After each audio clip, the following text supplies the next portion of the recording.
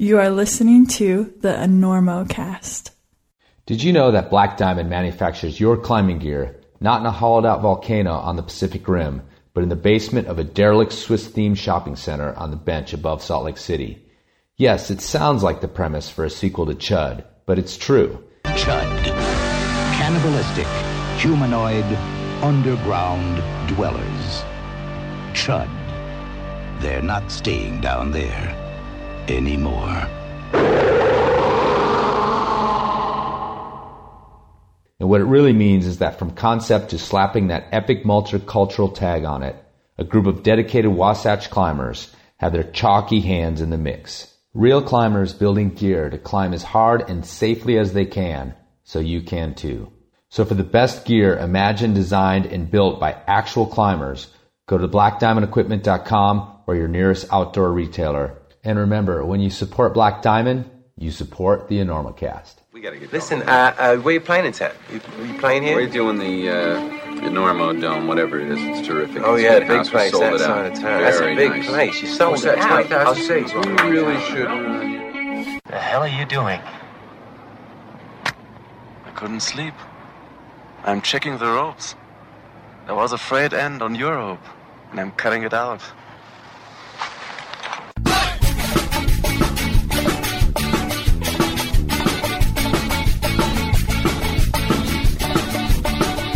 Bad weather. No, later, anytime. Today's show is brought to you by Black Diamond Equipment, with support from Maxim Ropes. And the fine folks at La Sportiva. And don't forget our charter sponsor, Bonfire Coffee. Go to bonfirecoffee.com and enter Enormo at checkout for a discount on great coffee and to support the Enormocast. And now back to the show.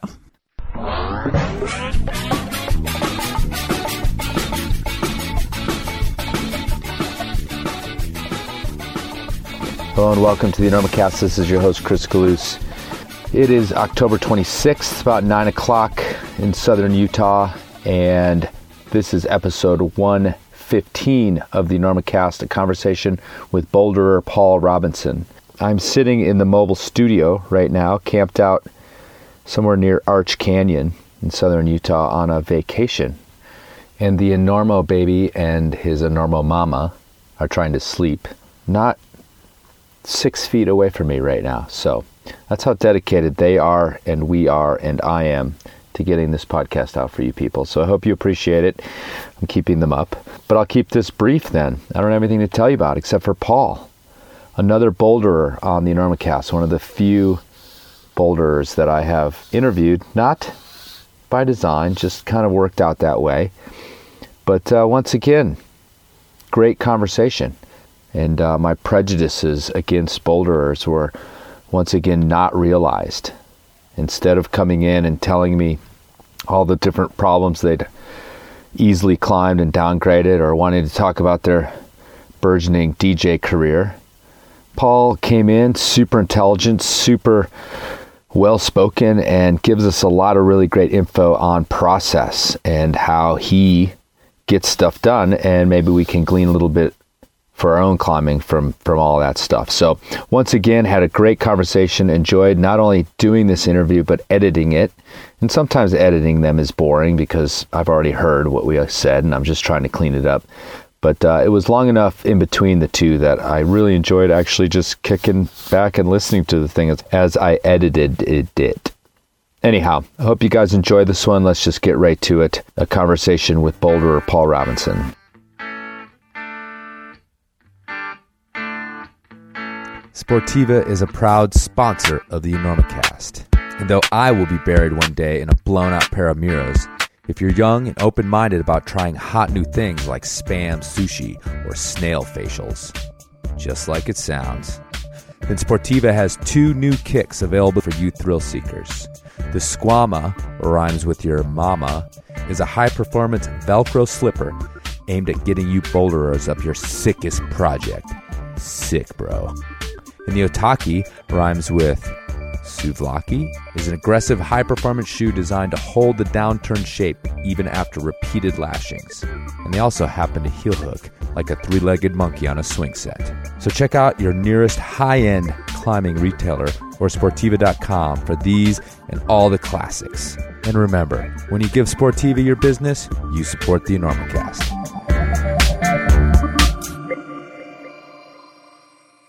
Anyhow, but yeah, talking about that video, the production value of climbing video. Well, I mean, you're making video.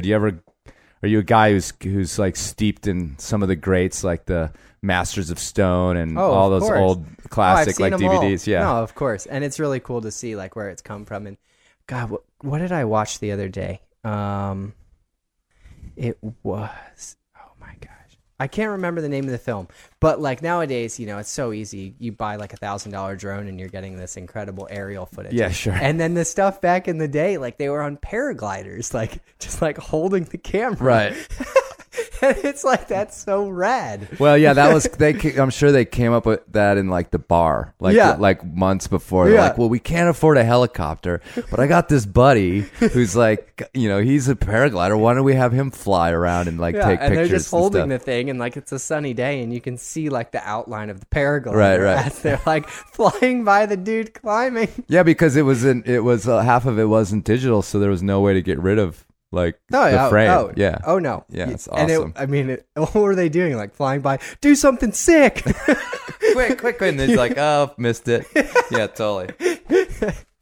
That's good you have that perspective on it. Yeah. Well, even like, gosh, I think it was like La Dura Dura, you know, Sender, whoever did that, had like their big track camera on the cliff. Yeah. Like, and they were all excited about it, but I'm pretty sure that was just made obsolete, like within a couple years because of the drones. Because of drones, exactly. Yeah, and they were like, but the track cam's still kind of sick. I mean, in terms of just the ability to have like no lateral movement, like you're obviously going to have with the drone. Oh, okay. But again, I mean, that's going to take probably an entire day to set something like that up, whereas you just fire the drone up and you're in the air flying in 5 minutes. I was, you know, we were just talking about video, but let's get started here because we just kind of rolled into it. I have kind of a quick question that I think might elaborate on some stuff I sort of want to hear from you. But if you're recently a surfer, correct? Right, and you're, you know, not a convert because you're doing both things. Yeah. But if someone were to come to you and magically like say to you, look, you can have the ability to surf anything you want, is, you know, Chaupu or, you know, Jaws or wherever. Uh-huh. But your bouldering ability's gone. Would you make the choice? Would you do it? No, that's a great question. That's a really good. And I've thought about it myself. I've absolutely thought about it myself in a very kind of similar light, where it's like, okay, do I give up my career as a professional climber if, for instance, all of a sudden I had the exact same career as, let's say, a professional surfer? Right. And the answer is no. I would not give up the climbing. And it's easy. And the really funny thing is there's been times when I thought, you know, wow, that'd be so sick to be a professional surfer. Like, I love surfing so much, but I go on these surf trips and, you know, and for me, like, I take 2 days off from climbing and I'm just like, you know, I'm like, I start buzzing, and and then I go on these surf trips and I'm like, oh, you know, I can do 10 days without climbing or whatever. And I'll go on these surf trips and it's like 5 days in and I'm just like, I want to climb again. I miss climbing so much. And then I leave these surf trips and I'm like, oh, I miss surfing. But then like I won't surf for 3 months or 4 months or whatever it is. And it's like, I can live with that. Right. You know, I can live without that like feeling of surfing or doing that sport. Whereas with climbing, there's something that like from that day one, that when I started climbing when I was 10 years old to now, I still have that exact same love. You know, I don't get bored of it. Whatever it is, every day I go to the gym, every day I go outside climbing, I love it. And like, there's been nothing else in my entire life, school, like sports, anything that has come remotely close to the level of appreciation that I have for the sport of climbing. Right on. How old are you now? 28. Okay. So yeah, 18 years of just like intense psych. Exactly. Yeah. Exactly. That's awesome. Yeah. Yeah. But you know, at the same time, like, because I read about like you're looking at getting into surfing, I mean, you know, there's a point at which, you need to do something on your rest day, right? Yeah, exactly. And I love it. And it's definitely, you know, it's an activity that has rivaled climbing, because I think it's definitely the first thing that I've thought of that I was like, this sport's amazing, you know, and it's something that, you know, I'm actually willing to take 5 to 10 days off from climbing to go do something like surfing. Right. And there is nothing else in the entire world that I will take 10 days off from to go do. Right. Well, and I kind of opened with that because I surf a little bit, and, you know, every time I do, I'm like a beginner again, because it's more like year between or more sometimes. With me as well. And so, but like on most of those trips, there's been this moment where you get it again and you catch it again, and you know why there are people there's your analog guy who can't live without surfing. You know why they can do that. Oh, absolutely. And that's what I've always thought. Like, and my thing is always, you know, I play guitar and I play music, and I've been in bands my whole life, and that was my sort of thought experiment of like, okay, if you could like be in a really kick-ass like touring rock band, not even like the money and the fame in and of itself, but like you could get up and just play in front of people, like a massive crowd, like, you know, and rock out like you dreamed of in your bedroom when you were 15, you know.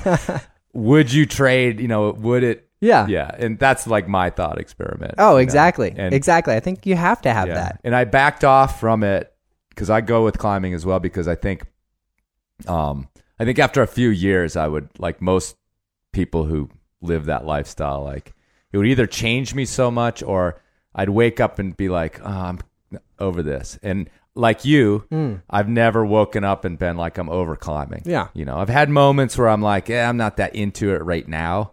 Oh, you know, of course. Because it's like super hot out or whatever. Yeah. But yeah, I'm never like, I'm not going to climb anymore. Yeah. Or like, if I didn't have it, I'd be fine with it. So that's a good answer. Yeah. Yeah. And I think that's what really makes the core community of us like a family, because there aren't that many of us that are really, truly just, you know, they would give up everything for the sport of climbing. Right. Well, we have. And we have. Exactly. We have given, you know, and I mean, like on a positive level, you know. Yeah. Like, no. People make many more sacrifices in life. But yeah, we've talked about it on this show hundreds of times. You know, you other things in your life, what people would consider a normal life, take hits. Yeah. Whether it's relationships with family or your personal relationships, or obviously your you know, earning potential, even as a professional climber. Yeah. No, of course. The same amount of time and effort put into like, you know, systems analysis would have made you a millionaire by now. Or I know. whatever. They say you're an expert after 10,000 hours. And so you're pretty close. Yes. Yeah. Well beyond, I'm sure. Well beyond. So, well, cool. I just thought that'd be a funny way to start. But what, you know, you just talked about starting to climb in the gym, which, you know, is more and more the way, obviously. Absolutely. Every day more and more. At 28, you know, gyms, they weren't everywhere when you were growing up. But the question I have is, so you start out in the gym, you're a kid. Yep. You've got all these other interests, but this thing clicks with you. New Jersey, so like, I don't know if it was suburban or urban, but it's definitely not the mountains. Yep. No. What then drew you out of the gym? Gosh, I mean, so long ago, you know, it's like kind of hard to like pinpoint exactly what it was. And I mean, when I started climbing, it wasn't like how a lot of people start climbing, especially today. You know, I mean, there's such easy access to gym to outside. You know, it's like we see climbing videos on YouTube all the time, and all of this stuff, and you know, and you know, you can speak from your own experience, having climbed for a decade, almost longer than I have, and I don't really know what it was. I mean, I would climb in the gym, but it was purely just for fun. Like, I just loved it. Like, I'd go to the gym, and I didn't really understand the whole difficulty aspect of it all. Like, once I did all the like climbs that I could do, I would just put a blindfold on and try and do them again, because I'd done them so many times at that point that I could do the 5 6s and 5 7s at the gym with a blindfold on. And I think it was more or less like kind of like the owners of the gym, the managers of the gym, that I think there were no kids at that time that were in the gym climbing. And I think they kind of took an interest. They were like, "Oh, this is cool that there's someone in here like actually like growing up in this environment." And I mean, I do remember the very first time I went outside. I don't remember the catalyst for it necessarily because I was very young. I was probably 11 years old, but I went to this little crag in Philadelphia, and it's like a 30-foot wall, and it's just all little top ropes, and I loved it, you know, and that kind of really opened my eyes to another world, because it wasn't like, oh, this is just like a little fun after school activity. This is something that you can actually get better at. And these are things like, these are natural outdoor rocks that, oh, I can't climb this, but what would it take to get to the ability to climb something like this? And then I think I took a very different approach when I came back to the gym, and I started to kind of realize that there was a much wider range of what you can do in the gym outside, when I kind of saw for the first time that, you know, it wasn't just something that like you made harder by like tying a blindfold on or trying to do with one foot. You know, it wasn't a game. It was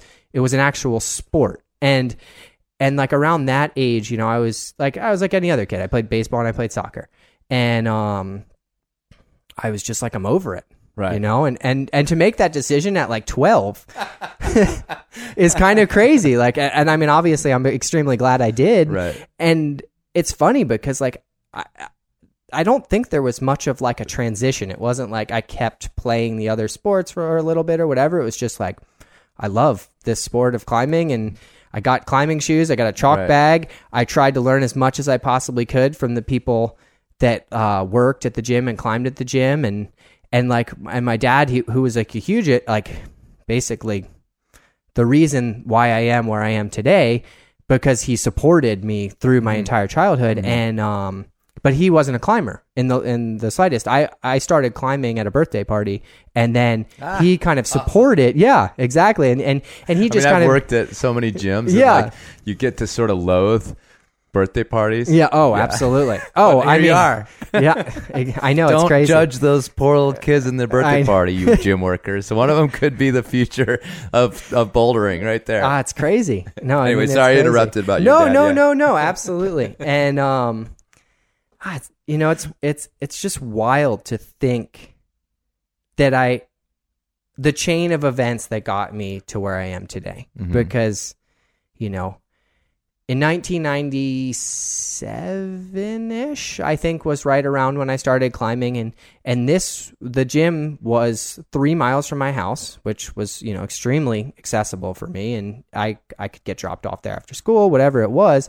And it was the first gym in the area, one of the first gyms in New Jersey, if not the first. And it's just crazy, like the string of events that like really got me through all of this. And then it was like, okay, then I was doing youth competitions, and then I was trying to climb hard boulder, or trying to climb like hard stuff outside, whether it was routes or boulders. And then I was like winning competitions, and then I was climbing really hard boulders outside. And then it was like that time frame where I had to decide what I was going to do. I was graduating from high school, and my family, at that time, I didn't want to go to college. It was like, all I wanted to do was rock climb, because I was just infatuated. You know, I mean, I was an 18-year-old kid. It was like, you know, well, I mean, all of us at 18 that are climbers, like all we want to do is go climbing. And I was, you know, Dave Graham, Chris Sharma, those guys were in Switzerland or France or wherever, you know. I mean, that was like kind of almost the time period where Chris was doing like Realization and all of these like amazing things. And I just wanted to be a part of that.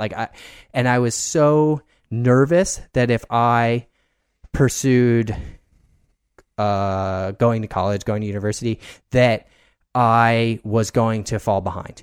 And they were like, well, you can go to school, you can go wherever you want. And so, I mean, it was easy. It was like, I'm moving to Colorado. And like, that was like the true big step for me. You know, It was like, I started training with Daniel all the time, Daniel Woods. And we had been friends, but being able to like be in Colorado and train with all those top guys all the time was like that just catalyst that brought me from a decent climber from New Jersey to being like a world noticed and like recognized rock climber. And so did you know like Daniel Woods from competitions and things like that? Exactly. Yeah. Like oddly, and I mean, so Daniel and I were never in the same age category because he's like a year and a half younger than me. But I met Daniel. I was probably 12 years old when I first met him, and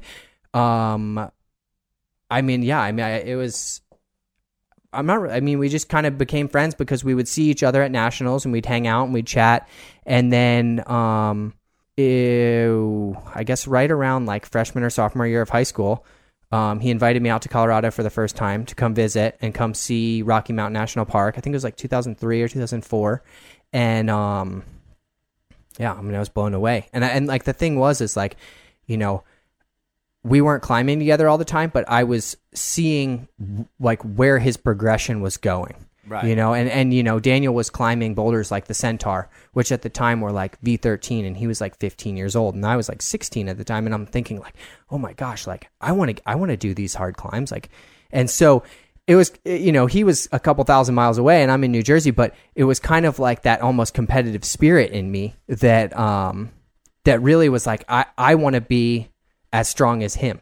And like at that time he was starting to get sponsorships and stuff like that, and that's kind of how I learned about all of that stuff, because you know, no one that I climbed with, no one I knew the first thing about sponsorship. You know, it was like I was just climbing at the gym with random people that were, you know, 40 years old or whatever, and they just enjoyed rock climbing. Yeah, sure. You know, it wasn't a career for any of them. Right. And so, you know, so that's really like, I was just kind of watching his career start and blossom and being like, well, how do I get to that? Like, how do I get to like that stage where he's at? And it was kind of like each summer I would go to Colorado and I'd climb with him. And that was like, you know, that's kind of where it all started. Right. It's kind of like, I don't know, it's all these different elements that all have kind of really come together. Yeah. Well, I just used that, or I was talking about myself with music. And, you know, that world, I always say there's so much like logistics to how people make it successful versus pure talent. You know, like you were a talented boulderer and a dedicated, focused boulderer, but there was all these sorts of things that had to come into place, or else, you know, you probably who knows, have, you know, grown up there and like lost interest in it and gone on to some other, you know. So like I always say like there's been 1,000 bands as good as the Beatles, but they couldn't find anywhere to practice. And so they just kind of, it never happened, you know. Oh yeah. And there's probably, you know, the crusher boulderer that never saw his potential or whatever, because, you know, their parents were like, no, we're sick of paying for your gym membership or whatever, you know. So exactly. Yeah, and it sounds like but at the same time I want to say that like, as in everything else, like you sort of make your own luck and you make your own things happen. So it's like, and I'm not talking about mystically like manifest them by wishing for them. No. But you know, there you were like watching Daniel, and then so you're like, all right, I need to go to Colorado. Luckily you had some parents to support you, and they sent you out there. Exactly. You know, and also, you know, with Colorado, and you know, you happen to walk in, it seems like right when all that stuff like up in the park and everything else was first, you know, someone decided to hike up there and look at these boulders that people like me, these alpine climbers going to do the walls, had been walking around for 50 years, you know? Yeah. You know, and there's absolutely. like, oh yeah, there's some, you guys know there's like some giant featured boulders up there, right? You know, it's like, and you know, Flagstaff was climbed out like 25 years before. And so, yeah, so like you also walked into this moment where you had this canvas to sort of apply your craft at a time when, you know, it was pretty open. Yeah. Yeah. And ready to go. And absolutely. Yeah. Absolutely. And like, you know, a lot of people ask me, you know, why did you choose bouldering? You know, like what was that kind of like, what brought you into that? But, you know, because in 97, 98, 99, people were bouldering, obviously, you know, I mean, Fred Nicole and all these guys were definitely out there bouldering, but it was rope climbing that everybody was doing. And especially back where I was, I mean, the climbing gym that was built by these, 30, 40-year-old guys that they just wanted to climb some like lead climbs in the gym so that they could prepare themselves for going to the gunks on the weekends, because that was kind of the closest crag. Right. So the bouldering area was tiny. It was just this little area that no one really cared about, and there'd be like one or two people over there just practicing. And I got the movie Free Waco. Free Waco, the Sharma and those guys. You know that film? Mm-hmm. So I got that film for Christmas, I remember. And I didn't know anything about bouldering at the time. And I got the film. So like did you ask for it, or were your parents like hip enough to know? They were. Like, okay, they cool. were. They were hip enough to know that like there were climbing films out there. Cool. And that was my first climbing film. And I saw it. And like, the whole V grading system was just a new thing to me. And I don't know, it was probably 99 or 2000 that this came out. And and I see it and I'm thinking to myself, like, I can do this. Bouldering looks sick. And so I'm watching Sharma, he does slash face. He does the first repetition of slash face. And at the time it was called V14. And I'm thinking, like, yeah, I could probably do like a V8. And so I go to the gym like the next day or whatever. Cut it in half. I might be able to do that. Yeah. So I go to the gym the next day and I find the very first climb I find, and it's like the V, and then it's like basically like a 0 with a line through it. And I'm thinking like, oh, it's probably like an 8. That's what that line through was. Yeah. Somebody doesn't know how to do their 8s very well. And so I do it. And I'm like, oh, that wasn't bad.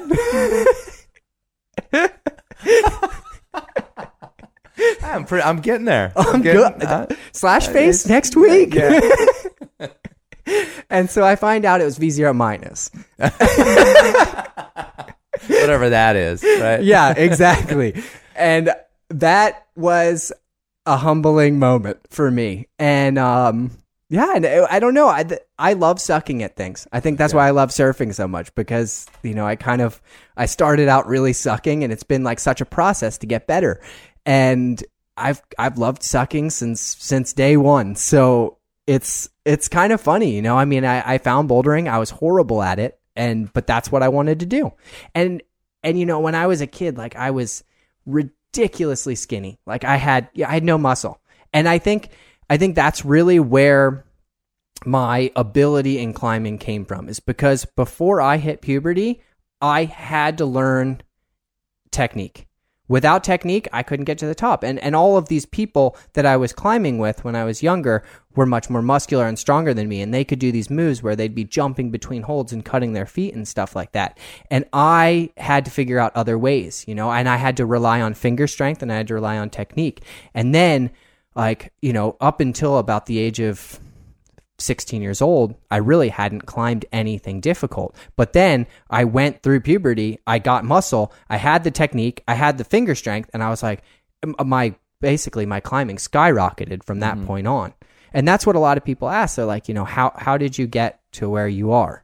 And, they're like, how can I climb V10? How can I climb V11? And I'm like, it's not about like the number necessarily. It's more about like the process to get to where you want to get to, because there's not a single person out there that can just start climbing and then all of a sudden be like a proficient climber that looks good on the wall and understands how their body moves. And that's what's so amazing about climbing, is that everybody has a different body, and everybody has to learn the way that they move on the wall, the way that they see a climb, because the way I see a climb and the way Chris Sharma sees a climb are going to be different things. However, maybe we climb them the same way, or maybe we use a slightly different sequence. We're still getting from point A to point B. But the thing is like, without the years of practice and climbing on different rock types, climbing in the gym, climbing on different angles and stuff like that, we're never going to be able to learn our bodies, because we can't watch.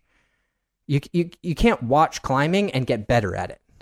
If is kind of like that, because we're not, we are not them. We're not the person that's actually climbing in the video. We are ourselves. And, climbing is a sport that is not easily learned without that, 10,000 hours or whatever they say. Right. Yeah. And plus you're talking about, like, you had you were ultra skinny. I mean, and this is a podcast, so people can't see you. You're huge now. You're like this gargantuan human. So you really did change quite a bit in going through puberty. But anyway, I know physiologically things started to happen. Of course. But, so you're dealing with a set of circumstances, with your body type and everything else that, is not necessarily the path for somebody else anyway. You know? So it's like, if someone said, well, how'd you get to be so good? It's like, well, I was born, naturally like a tiny little skinny human. And then I went through puberty and got some muscle. So if you could go back and do that, that's how you're going to become a good climber. It's like, it's not that easy, like to just, here's the formula for you. Of course, because some people will start climbing when they're 20 years old or whatever, and they're going to be like muscular and they're going to be able to do like really powerful climbing, but, and that part's going to come easily to them. And that's going to be basically what they're not going to necessarily have to really work on in the future, but it's like, it's that technique that's going to have to be built. So, like I'm saying, it's like each person is going to have strengths and is going to have weaknesses, and it's that time that you have to put in to kind of shorten or decrease your weaknesses and build the strengths. So what do you think you bring mentally to the game that is a strength for you? Or we were talking about the physicality of how it worked for you in the beginning. What do you think you bring sort of mentally to the game? Because if it was just a physical sport, and even if it was mostly physical, we probably wouldn't be as engaged in it as we are. So it's obvious to everybody who spends some time at it that the mental part of it is just as thrilling, just as exciting to deal with. Whether you're climbing scary stuff, which is a big part of like big rock climbing, or down to the kind of focus and attitude that it takes.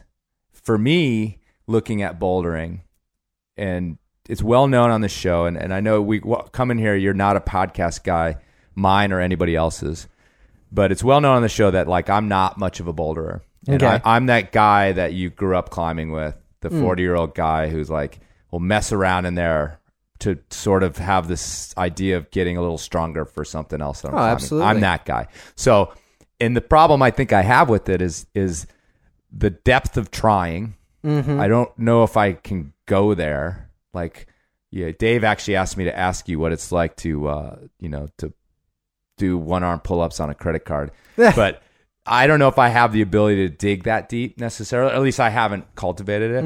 And then also the long failure ratio of trying hard boulder problems. So with kind of that as like the pretense, like what do you got going on in there that is obviously you've got something that lends yourself to it. No, for sure. I mean, that's definitely quite a hard question to answer, but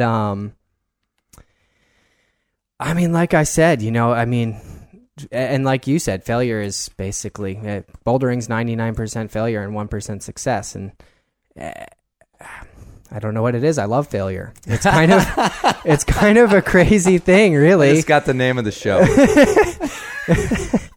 I think all of us that really specialize in bouldering kind of have to, because it is 99% failure. And when I'm going and I'm trying something at my like absolute limit, it's, a lot of people are like, oh, I did another link today. I got to the next clip, or I did 3 more moves on my project. And like, in that regard, like you're almost not trying something that's at your limit at that point, because, when I'm trying something that I'm like 20 days into or something like that, and all of a sudden it's like, I move my like right knee a tiny bit and like I can like almost do the next move, I'll go home that night like happy. Okay. And that's kind of what I think separates a boulderer from more or less a rope climber, because a rope climber is going to want like greater achievements. Yeah, at least a body length or something. Exactly. Yeah, right. Exactly. And for me, it's like these like kind of small successes that like I love to build on. And I think to climb at your limit, or whoever's limit, really, you have to build upon the successes. And if every day you're going out and you're kind of like just doubting and all of us go through it, you know. I mean, all of us will go to projects or go through 6-month phases or year-long phases where, you know, we're doubting ourselves. And I do it, you know, we all do it. Like the best, the worst, it doesn't really matter. Whoever, all these climbers, we all go through phases of elation and, you know, just being down on ourselves. And I mean, I've gone to boulder problems where, you know, I should do them quickly. And then, but I doubt, you know, and I'll be looking at a move and I'll be doubting that move. And it's because I haven't been building, I haven't been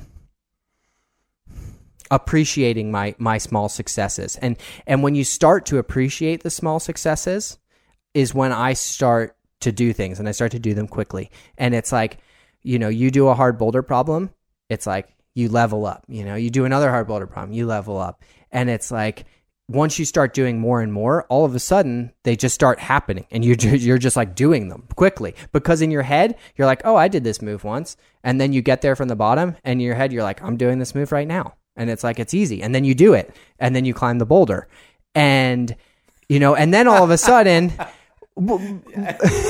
but, you know, but then it's like, okay, then now I've got more, right. I've got this, like, a more just like the feeling of like, I'm just going to do it. I'm strong right now. And then, you know, something happens where something just kicks your ass, you know, and then you just sit back and you're like, whoa, like, maybe I'm not as strong as I thought I was yesterday. And then all of a sudden, then the doubt comes in. But you can't, like, you know, you have to thrive on the success and just try as hard as you can to like eliminate as much doubt as possible. And I think that goes for anything. You know, you're 30 meters up on a sport climb and you're pumped as shit. But like, if you're really thinking about like, okay, I'm doing this move, I've done this move in isolation, like I'm doing it right now, that's when like the successes happen. Mm-hmm. And that's when like you're actually like breaking new ground. Mm-hmm. Well, I kind of laughed in the middle of that because you said it was a really hard question to answer, like what you bring to the table, so to speak, mentally. And you actually did just answer it because you're telling us this is how it's done. Like you just can't doubt like, oh, I've done this move before, so now I'm here and I'm going to do it. And the way you said it, it's like obvious to you. That's how it's done. Like just don't. Yeah. But you also just stated, I think, the crux of most people's, myself included, at times, you know, it's not that easy to, it's easier to go, God, I'm here, but I'm really tired. Yeah. You know? Oh, of course. And so I think like you just answered the question because I feel like the way you were talking about it and you're just like, this is it. You gave us your process, and part of your process is you seem to have this ability, I would guess. Optimism is maybe not, it's too broad a term, but yeah, that's maybe the thing that sets you apart is instead of going like, oh shit, I'm tired. Mm-hmm. And I did this once. Yeah. You know, you're like, well, I did it once. I'm good. Exactly. Like, yeah. Which is, it's very easy to say on a podcast, but man. No. It is. And I mean, you know, and most, you know, a lot of the times you get to that move and you're like, and you're super confident and you fall. Right. You know, but it's like those times that when you do fall on that move that you have done before, it's not getting there again and thinking about that time that you fell. Right. It's thinking about the time that you did the move. Yeah. And I've like counseled people with red pointing, which is the same thing as, you know, repeatedly trying a boulder problem, is that one of the problems with red pointing is that, or trying that move over and over again and failing, is that in some ways you're training yourself and your body even to like, okay, this is where we let go. This is where we relax. This is where we stop because it's happened like 40 times. And the breaking past that is not only hard, but in a lot of ways, like I think we've all done a route or a boulder problem or whatever it happens to be where like you've almost like expected it. And all of a sudden you're like, holy cow, I'm here. Yep. Like I'm on the hole. And then you fall. Yeah, and then you fall. But even that happening can be enough of like this adrenaline punch to be like, I'm here. Oh, and then you're going to do it. Yeah. Oh, of course. Yeah, of course. It's pretty cool. But like, again, like you just threw the process through there and I was like, whoa, that's like, it's, you know, that's a big prescription. Get past, of course. So, yeah. But confidence is key, you know, and I've always said that. And it's like, you know, I kind of have to tell myself that sometimes because, I mean, this past 2 springs now, I've been trying the same boulder. I've probably tried it 40 days now and I still haven't done it. And it's Daniel's climb in the park called Hypnotized Minds. And it's funny because I sit there at the base of this climb and I tell myself, I'm like, I'm doing it this time. It's like I'm following every step and every rule that I have prescribed for myself. And then I get to that move that I fall on every single time. And it's like in my head, I'm trying 110%, but then like my fiance, who has seen me climb for the past like 8 or 9 years, I mean, she's seen me do every V15, every really hard boulder I've ever done. She's like, you're not trying like you do, like you are not giving it that 110%. And I just don't understand. I'm like, I am. And she's like, you're not. Like, I can see it. And it's like, it's infuriating, And I don't get it. And I still haven't done the boulder. Right. And it's like, I've never tried something for so long. And It's crazy because I will go there at the beginning of the day. I will warm up and I will pull on at the crux holds, right before the crux.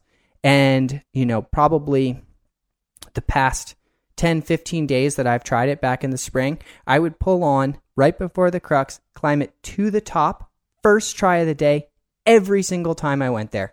And it was like, and you had to add in like 6 negligible moves that I never fall on. And I get to this move every single time. And it's just like, it's no longer, Paul, you've done this move, like do it now. It's like, I've tried this move so many times and all of a sudden it's like, oh my gosh, like the right side of my pinky isn't exactly how it needs to be. Like my right drop knee doesn't feel exactly right. Like, oh, wait, it's a little sweaty on my right hand. And then it's, and it's like, it's not that simple, clear cut thought that it needs to be. Right. Because, when I am climbing at my best and I am like succeeding on boulder after boulder after boulder, it's just boom, you're in it, do this move, boom, you're in it, switch your feet, you're doing this move. And like, that's what I'm thinking about. And there's nothing else that's going through my mind except doing either a foot move or switching my feet or moving my body.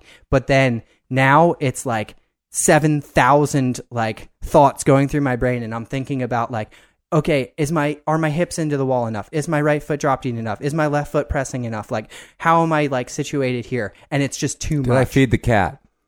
Did I leave the keys in the car? No. No. Thankfully, that hasn't occurred It's yet. gonna next time, not thanks to me. So, yeah. You're like, oh, that fucker. God damn it, he's ruined the whole thing. My cat. I need therapy now. I need to be hypnotized.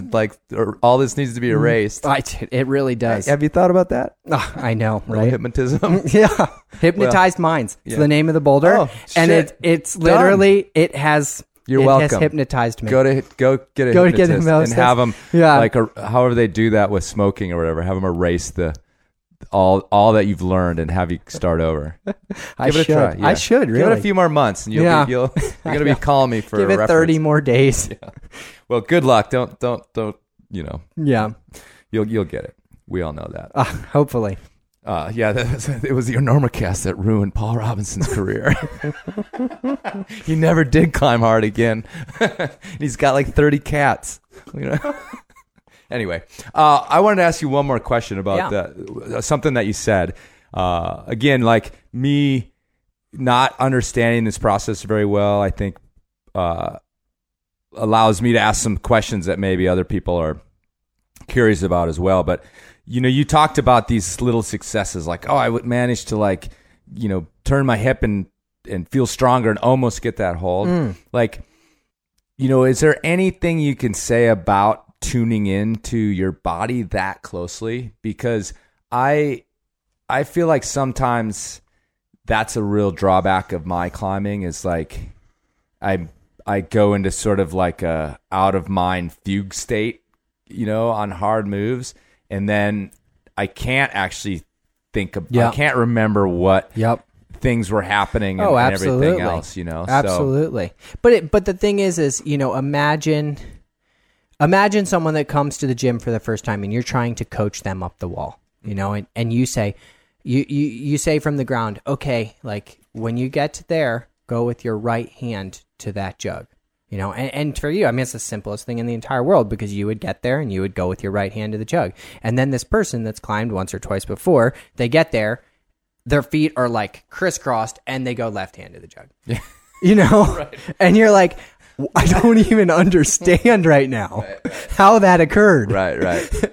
And I think, you know, like I was saying before, it's something that you build upon. Right. And, you know, it's body awareness. And I think that body awareness is so crucial to success because, you know, there's so many moves that, like, you know, there's so much going on. It's not just pulling with the left arm and grabbing that jug with the right arm. It's like, how are our hips twisting? How is, like, my foot twisting? Like, how is my big toe, like, standing on this foothold? Like, you know, how am I going to extend further to the right? Like what's it going to, like, how do my hips need to be and stuff like that? Or, like, you know, body awareness is almost like the most crucial on overhanging climbing because you're having to keep your upper body into the wall, but also your lower body too, because a lot of times when you're climbing on steeper terrain, if you grab a hold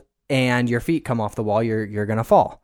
And it's when you're in those in between movements, when you're reaching up with the right hand to a hold, you not only have to think about that hold that you're reaching for, you have to think about pressing with that foot or keeping that heel hook or really pulling with a toe hook, and it's very difficult because, you know, I mean, how, you know, it's like patting your head and rubbing your stomach, you know, right, I mean, because it's these two kind of separate entities that are far apart from each other, you know, I mean, and your brain has to truly hone in on the way that a foothold might feel and, like, grabbing a 2-finger pocket, like, exactly right. Mm-hmm. And so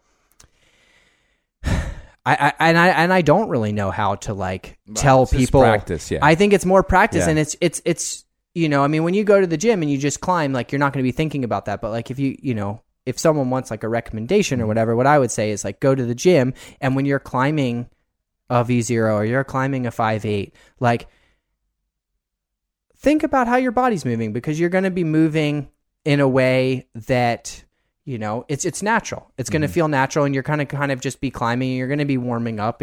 But think about exactly, like, how your knee is twisting. Think about how your foot is, like, maybe losing weight on a foothold as you're, like, standing up on it, or, like, how, like, you know, you're pulling into a heel hook. And I think that is then going to start translating into the harder things because you're like you're saying, you know, when you get onto something hard, all of a sudden your brain is just like, whoa, what do I do here? Like, now, and you fall, you know? And I think it's kind of like starting at that, like, easy stage of, like, what is your warm up, you know? Like, what are you going to be warming up on, and using those techniques of, like, body awareness. And then, like, it will eventually start to transition into being able to have that body awareness when you're on something of your peak ability. Well, it's interesting that, you said, like, you have to think about this, and you have to think about the toe pushing and all that stuff. And then I was like, in my mind, I was like, and then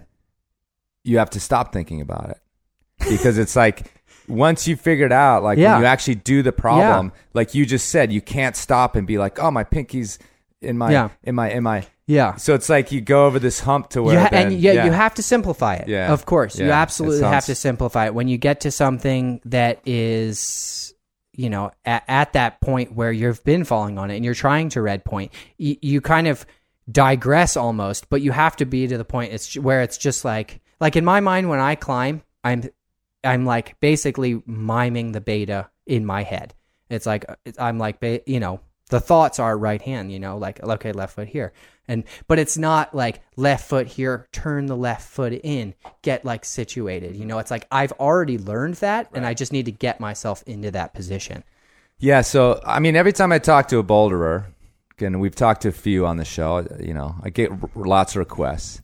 I again, like, I don't do it much, but I always start to really understand what the draw is and why a certain personality or a certain type of person, at least at the high levels, is drawn to that versus something else. And, just talking through that, like, all that, like, insane subtlety. Yes. That's the perfect word. Is like, it's what is the draw, It's like the guy who loves the giant math problem. Yep. Or whatever it happens to be, So, but let's change a little tact here. Unless you have anything else to say about that. No. I kind of want to just talk about your climbing travels a little bit before we get done here. And, again, looking at your background, your resume, whatever you want to call it, South Africa, like, seems to figure. And you started surfing there as well. Yeah, exactly. It sounds like, Exactly. So, like, how much time do you spend, or have you spent there in the last couple of years, and like, area specific, or just something about South Africa? Absolutely. Like, what's South Africa? It's like the new Mecca for sure. It is. Yeah. It really is. I mean, our northern hemisphere summers, it's hot. It's 100 degrees outside right now. It's crazy. And the southern hemisphere it's the place to go. It's winter, and the climate in South Africa is just perfect for climbing. I've done Australia 2 times now at this point, and it just freaking rains. And I go to South Africa, and it's like, you get consistent weather. It's cold, and there's just so much rock that I don't know, 7 times at this point. 2008 was the very first time that I went to Rocklands with Daniel, and we filmed that section for progression, and I vowed to come back, basically, and it was, I went back in 2010 and did another Rocklands trip, and at that point it was kind of like, okay, like, Rocklands is amazing, but why are we just like in this tiny little area? We have this 100-mile radius area that it's incredible, but there's obviously more. You're driving down these roads to get to Rocklands, and you're just seeing boulders and boulders and boulders, and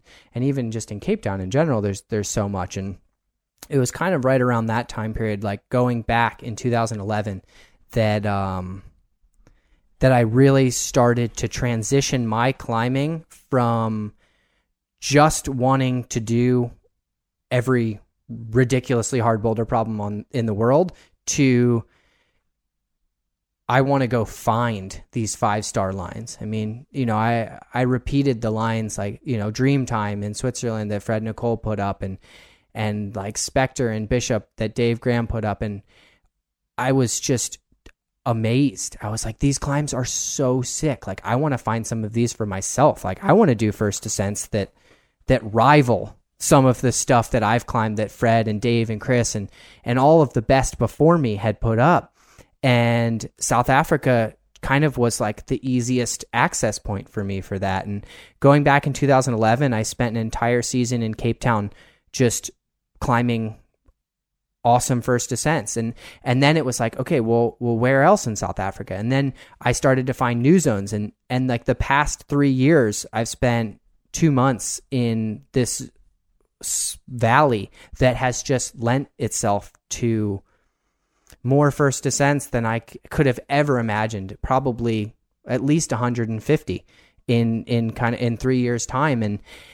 And when I found this valley, I was like, I'm coming back, and I'm coming back for forever. And it's been amazing because it's, I've invited so many of my friends, and none of them come. They just Rockland. Yeah, it is sad, but at the same time, it's just kind of funny because, people get like very stuck in their ways. It's like, oh, it's December, like, let's go to Waco. It's February, let's go to Font. It's July, oh, we're going to Rocklands. Well, there's like that project problem too. Oh, like, of course. I got that one more I want to do. Exactly. Like, no, and I'm not saying that like the way that they choose to travel or whatever is wrong. Yeah. It's just it's just like this like kind of thriving instinct at me at this point is like, I know that there's more, and I know that there's areas that rival Rocklands that haven't been untouched. Right. So why not? Yeah, I mean, and it's also like a pretty normal progression for certain climbers, whether it's bouldering or anything else. Like, you know, you've got your dream lines and you want to repeat them, and exactly, and then some people, and it's actually a pretty small percentage. It's a lot more work to bolt a route or whatever. Well, I'll rescind that. It's a different type of work. It's just a little more industrial, maybe, but you know, only a very small. I'll agree with you. It's a very small percentage that then go on to actually put up routes, and I think I don't know, but it may be the same with bouldering, you know. And I think you do get stuck as this collector of these routes you've heard about, you know, and so we want to go and do that one line we heard about and do that one, and then pretty soon, like, you just don't have time. So I mean, some people make the switch, some people don't. Exactly. Now, is there any, like, I wrote when you started talking about like why everybody stays in this one little place in Rocklands, is there security issues in terms of like spanning off from there? Because I don't know anything about it. I know some parts of South Africa I think it's just I think it's the ease of. Well, yeah, the ease of it. The crazy thing is where I climb is probably safer than Rocklands itself, because it's even further from a town. But you know, I mean, how easy is it to just go to the Buttermilks, let's say, or to Rocklands or whatever, and just say, oh, you know, here's another boulder next to a couple other ones, and then you clean it up and it's good to go. And so, I mean, I think it's the ease of it all. Certainly. And lucky for you, because now you get to go find them. Yeah. Dude, every year I go back, I'm just like, well, there's my little bit of chalk left over from last year that not a single person's been here since. Let me just brush so don't ruin it. You're ruining it. Don't. I mean, careful what you wish for. I know. Is the classic thing. I know, exactly. Exactly. Because I'm going to go set up like a campground in a kiosk in one of these places. It's like, we'll get it on fire. But yeah, I mean, it sounds like that's going to be, I mean, you're not done. Like, this may just be the continued. No, I mean, this is what I want to do at this point. And the thing is like, it's a good thing you're sponsored. That's an expensive ticket. Yeah, I know. Thank you to all my sponsors. Yeah, cool. But, I mean, exactly. It's kind of that evolution in my climbing, and I love doing first ascents, and I don't have any interest in just like, you know, doing or losing my ability per se. You know, I still want to repeat the hardest climbs, and I obviously am still going to plan, like, you know, Hypnotize Minds or whatever it is. Like, I still want to do the hardest climbs in the world, but I've definitely switched over and evolved to someone that wants to continue to find new areas and establish areas for the future. So we started talking like kind of off the cuff. We were talking about video stuff when we rolled into this, and I kind of was looking at this. You have this video project, but I couldn't. The internet here is terrible, and I couldn't. Is it out? Uncharted Lines. Uncharted Lines, exactly. Okay, so it's a project. It is a project that I'm working on. The website wouldn't work well here. Okay. There's a bunch of things about this place that don't work. But so I had a little trouble like figuring out. So it's not out yet. It's something that it's like an and you'll have to come. Thing. We're doing the world premiere at the Boulder Theater January 25th. Oh, sick. So VIP ticket for you, dude. Really? I would love it if you came. Oh, that's awesome. Yeah, absolutely. Thanks, absolutely. You guys heard it, so. Yeah. Yeah, exactly. So when you're at the door and you don't get in. Do you know who I am? Paul! Paul! But yeah, I mean... Get rid of that guy. Climbing has always been an artistic outlet for me. And well, we didn't get to that, but you went to art school. Exactly. Your time in college. Exactly. So when I was in college, I was an art major, and after graduating from school, I was just traveling all the time. I was traveling and I was climbing, and I wasn't able to kind of have another artistic outlet besides climbing. And you know, I was working with Josh Lowell and Peter Mortimer and those guys, and every time we would I'd go filming with them, I was always just kind of intrigued. I was like, oh, that's really cool. You know, I'm like, I appreciate what you guys do. And I always kind of wanted to learn, and I wanted to see what equipment they were using and how they were getting their shots, and, you know, the angles that they were getting to kind of expose the way that the climb was perceived by an audience. And I kind of just evolved into wanting to do that. So, you know, I started with a little DSLR camera, and I just filmed myself, my friends, whoever really, and made some little videos, put them out online. And then it just really became an obsession, and just something else that, like, another artistic outlet for me.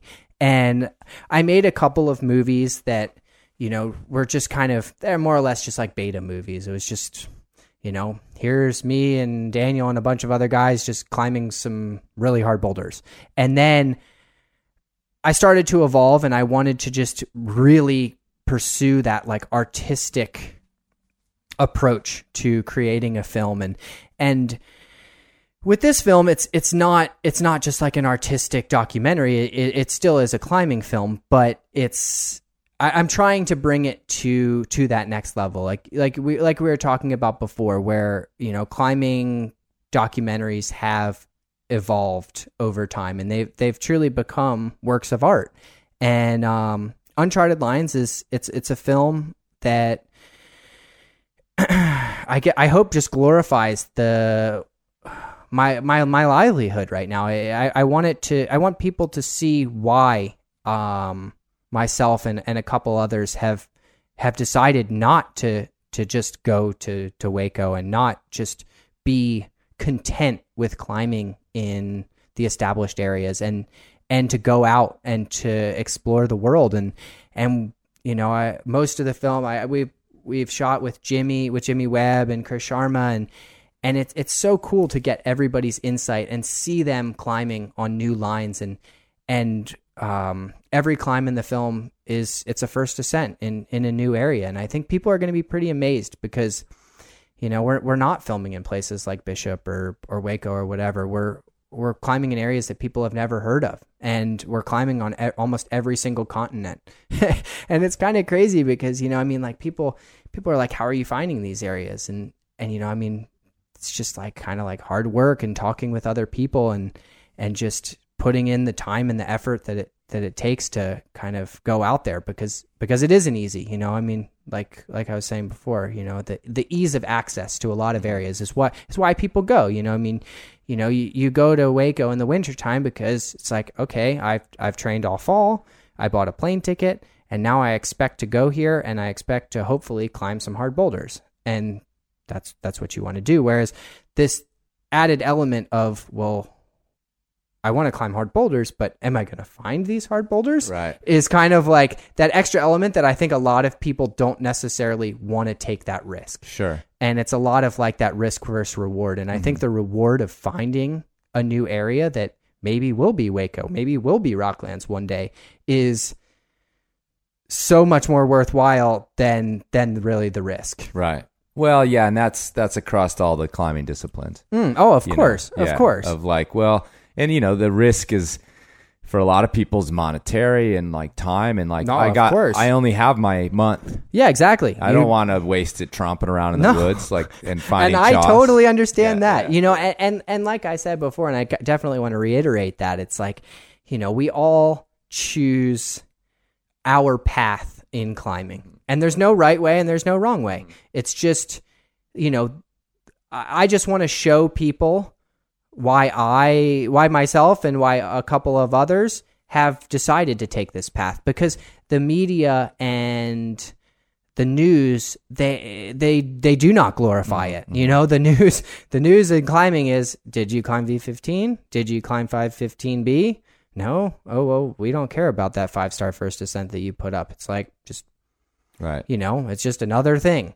But like, you know, I mean, and that's what Uncharted Lines, that's like the basis of Uncharted Lines. It's like, you know, we're out there, we're doing really cool things, and it's like, it's not all number oriented, the sport. Like, there's so much more, and there's like, all of us are like artistic in so many ways, like whether it's repeating something or putting up a first ascent. And I just, you know, I really want to show that. Well, I'll see you in the green room. There better be like top shelf vodka back in there. I just want you to know I'm very picky. Last question. Okay. So you managed to graduate, yeah, despite this obsession with climbing. Yes, and it was hard. Right. It definitely was hard. I mean, my last 2 semesters I did like online, but Cool. I have a degree. You got your art I degree. actually physically haven't even seen my diploma, but I have one. I don't know where mine is, so don't worry about it. And so you started this also by talking about the support you got from your folks. Exactly. And so they're still on board? Oh, well, I mean, unfortunately, my dad passed away. Oh, I'm sorry. But my mom, is still super supportive of my climbing, and, she loves what I do. And the thing is like at the time, when I was 18 years old and I was cursing them daily because I didn't want to go to school, like I appreciate it. I very much do. And I'm very glad that I have a degree. And, I mean, yes, the time there was tough because I wasn't, I was watching all of my friends traveling all over and I wasn't able to do that. But there's a time and a place for everything. And, I made it work and I did what I needed to do. And, it's cool. I'm really glad for every experience that they've pushed for me. Awesome. Well, listen, man, thanks for sitting down. It was Absolutely. a real pleasure. And I actually learned a lot sitting across the table from you. No, absolutely. I had a really fun time. I mean, most of the times I do interviews, it's, what's your name? What's your 5 hardest climbs you've ever done? Like, what's your favorite climbing destination? And it's I think like, we got those things, but we got a bunch more too. Yeah, no, but it's, but it's just copy and paste at that point. And it's like, you sit here and you're just bored or you're just typing and you're like, well, I don't want to do that interview. And no, it was cool. It was really cool. You lived up to the hype. Everybody that talked about your podcast, I will now say it is even cooler than you would have ever imagined. Awesome. Thanks a lot, man. Absolutely. Thank you.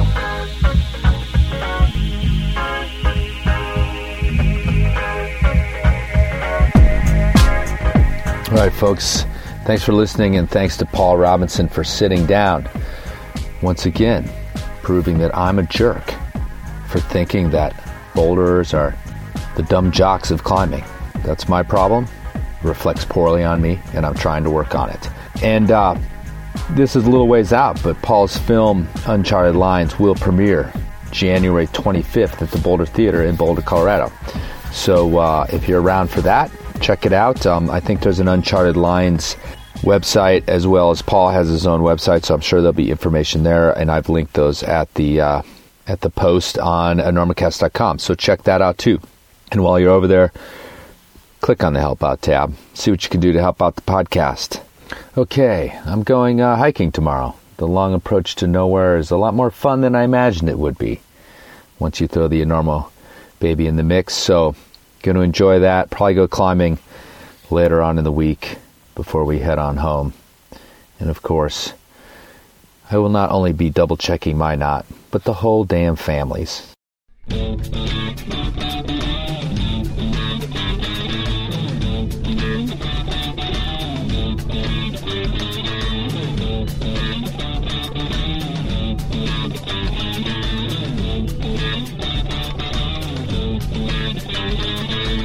Air Cav, son. Air Mobile. I can take that point and hold it just as long as I like, and you can get any place up that river that suits you, young captain. Hell, a 6-foot peak. All right, take a gun, get back to the division. Lance, go with Mike, let me pick out a board for you, and bring me my Yater spoon, the 8-6. What is it, soldier? Well, I mean, it's pretty hairy in there. It's Charlie's point. Charlie, don't surf!